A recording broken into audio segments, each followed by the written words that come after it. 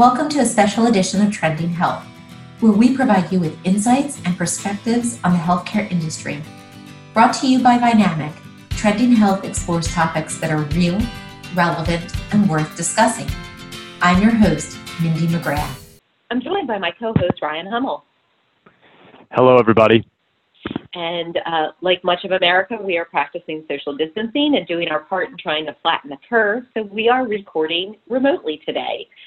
And Ryan, I can't think of anything more relevant right now on this recording date of Tuesday, March 24th, than the widespread and disruptive nature of the COVID-19 pandemic. This novel coronavirus is disrupting really almost every dimension of society across the world. In some cases, we look at this as almost an unprecedented health situation where the role of public health within the framework of the health system is coming to the forefront and, to some extent, also under the microscope. So in this episode of Trending Health, we're going to cover some of our observations and reflections since the emergence of the novel coronavirus. This rapidly evolving public health pandemic crisis, I think, has highlighted both the fragmented structure of health systems and also the spirit of partnership to respond to a global crisis. I mean, Ryan, if you think about this, like generations before us have weathered pandemics, and we have studied the history and some of the lessons of those times, which I think has been rolled into the public health activities that we're witnessing currently. And here we are, we're living the history that generations after us will likely study in terms of how you manage health situations of this magnitude. So for the foreseeable future, right, we have things like social distancing being the new norm. Our way of life feels very interrupted. And, the ripple effects of this may have some really long, lingering effects, especially in the healthcare industry, from things like operating models, service models, supply chains, clinical trials. And I wonder if all of this could be a tipping point in accelerating health systems towards kind of new and different models.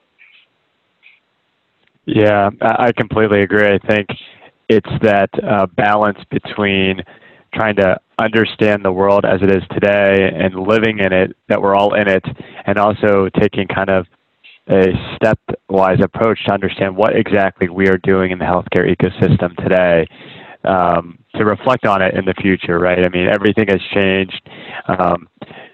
The remoteness of everyone was forced upon us, and I think that time will tell on how some of these practices will be adopted for the long term as a way of life. Yeah, and I think generally speaking, there's been a lot of reaction to how the pandemic has been handled, but I don't want to lose sight of the fact that in the midst of this, there are some really positive things happening. When we talk about healthcare, we talk about the fact that healthcare is ultimately about people. And I think we're seeing that shine through, right, in terms of just the commitment of people, whether it's physicians, first responders, nurses, researchers, technologists, like individuals that work in the healthcare sector, that make up our healthcare system workforce. I think the mobilization of corporate America and some of the sectors that are really diving quickly into trying to develop clinical solutions, and there are positive things happening. And I think there'll be time to reflect on, what we could have done better, where we had some gaps, and the things that we did well. On this episode, I want to spend some time just talking about some of the things that we've observed over the course of the last 3 to 4 weeks. So, Ryan, I'm interested in hearing your thoughts. There's been a lot of conversation on whether public health agencies were caught by surprise by the COVID-19 pandemic. And my question is, do you think they were? From a public health perspective, I would probably argue from my perspective that they were not surprised that a pandemic hit. I think the surprise probably lies within the support that they probably were expecting a little quicker and more rapid than they're getting. And I believe that's catching up a little bit, depending on where you are in the country or in the world. But no, I really don't think folks were surprised. And a little bit of evidence, and maybe above and beyond the public health perspective, you mentioned some of the positives that are happening or some of the, silver lining actions that are taking place. You and I have talked many times in our podcast and in personal conversations about the fact that providers and health systems and really frontline caregivers in general tend to walk towards the fire again versus away from the fire. And we're seeing that now. And, this pandemic hit, and I think the frontline caregivers and physicians and nurses and therapists and all of those folks that work in the healthcare setting are really reacting in a just amazing way. Yeah, so true. I would say my observation on this is probably very similar to yours in that I think that what we have seen is that public health agencies weren't necessarily caught by surprise, but it does highlight the extent at which public health in general can actually take some of the quick action that we see as necessary, right, to contain and mitigate the spread from prior pandemics.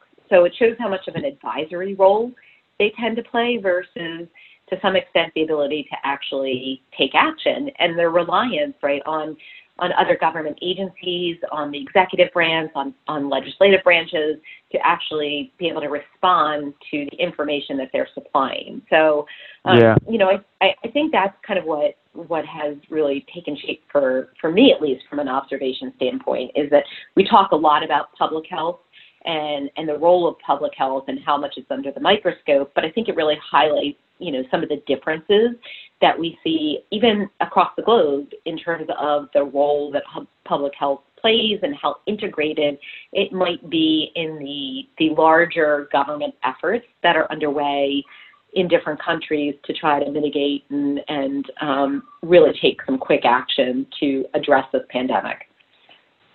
Yeah, Mindy, I think it's absolutely true. I look at some of the, one of the things I would think is worth kind of talking about, and maybe in the background for now, and we can talk and debate in future episodes around this, but it really does clearly indicate and illuminate the fact that the U.S. healthcare system is fragmented by states.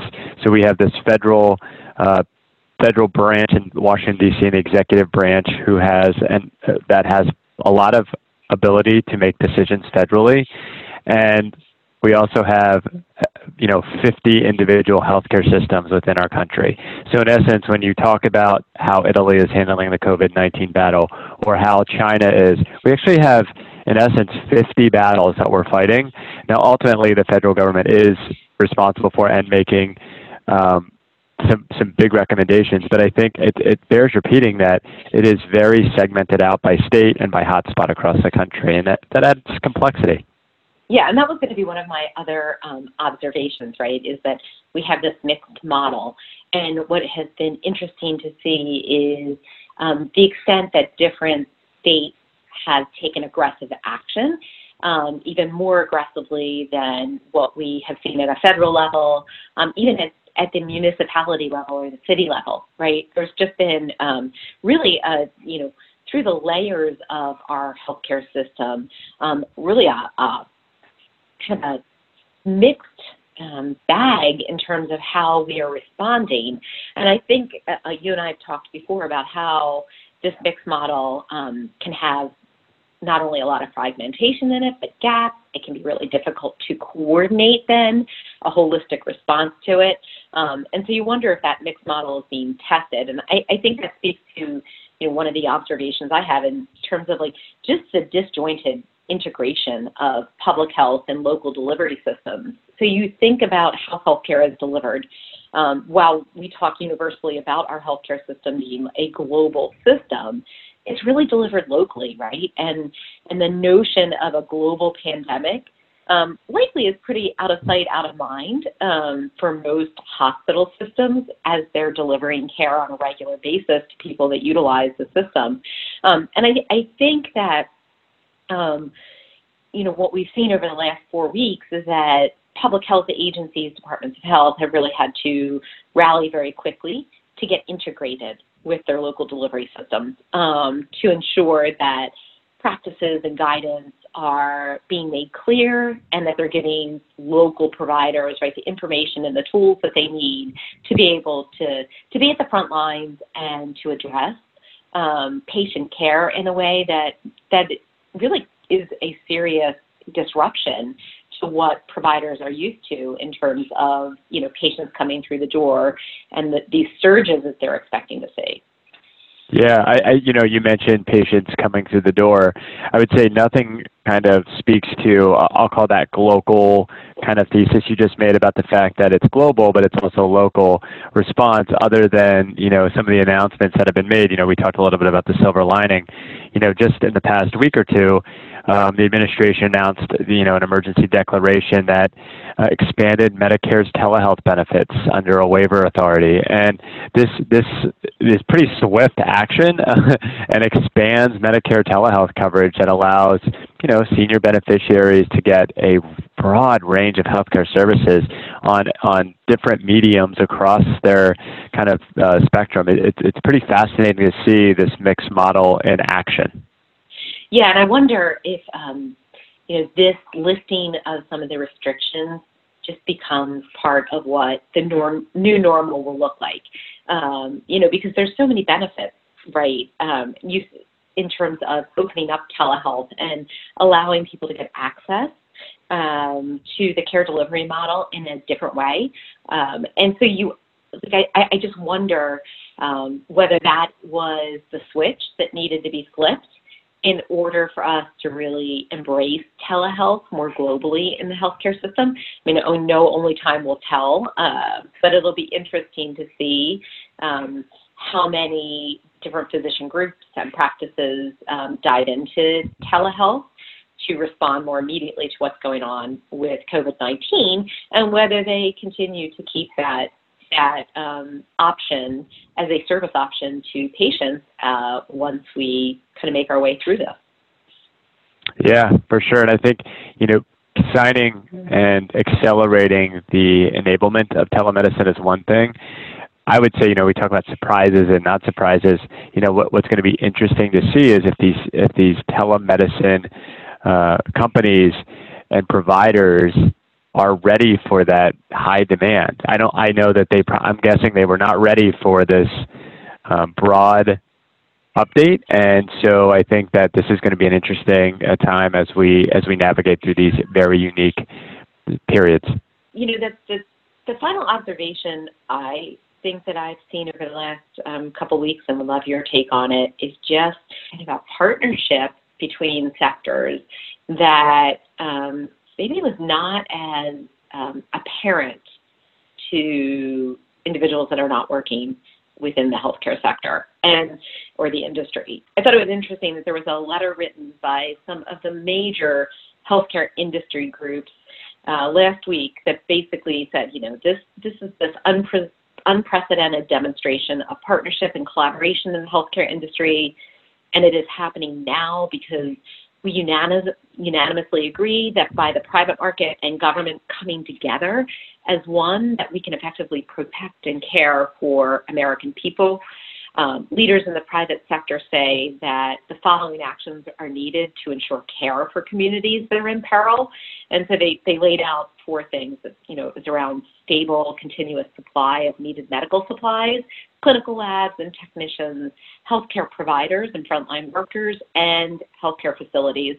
They talked about strengthening provider capacity and driving patients to appropriate alternative sites of care, which you just mentioned. We must ensure that continued access to critical medications are available and avoid supply chain disruption, which we haven't even talked about that. And they concluded the letter basically saying that this moment challenges all of us in the healthcare system, and we will do everything possible to ensure that the private sector and government collaborate and cooperate on behalf of the American people. We will deliver by working together.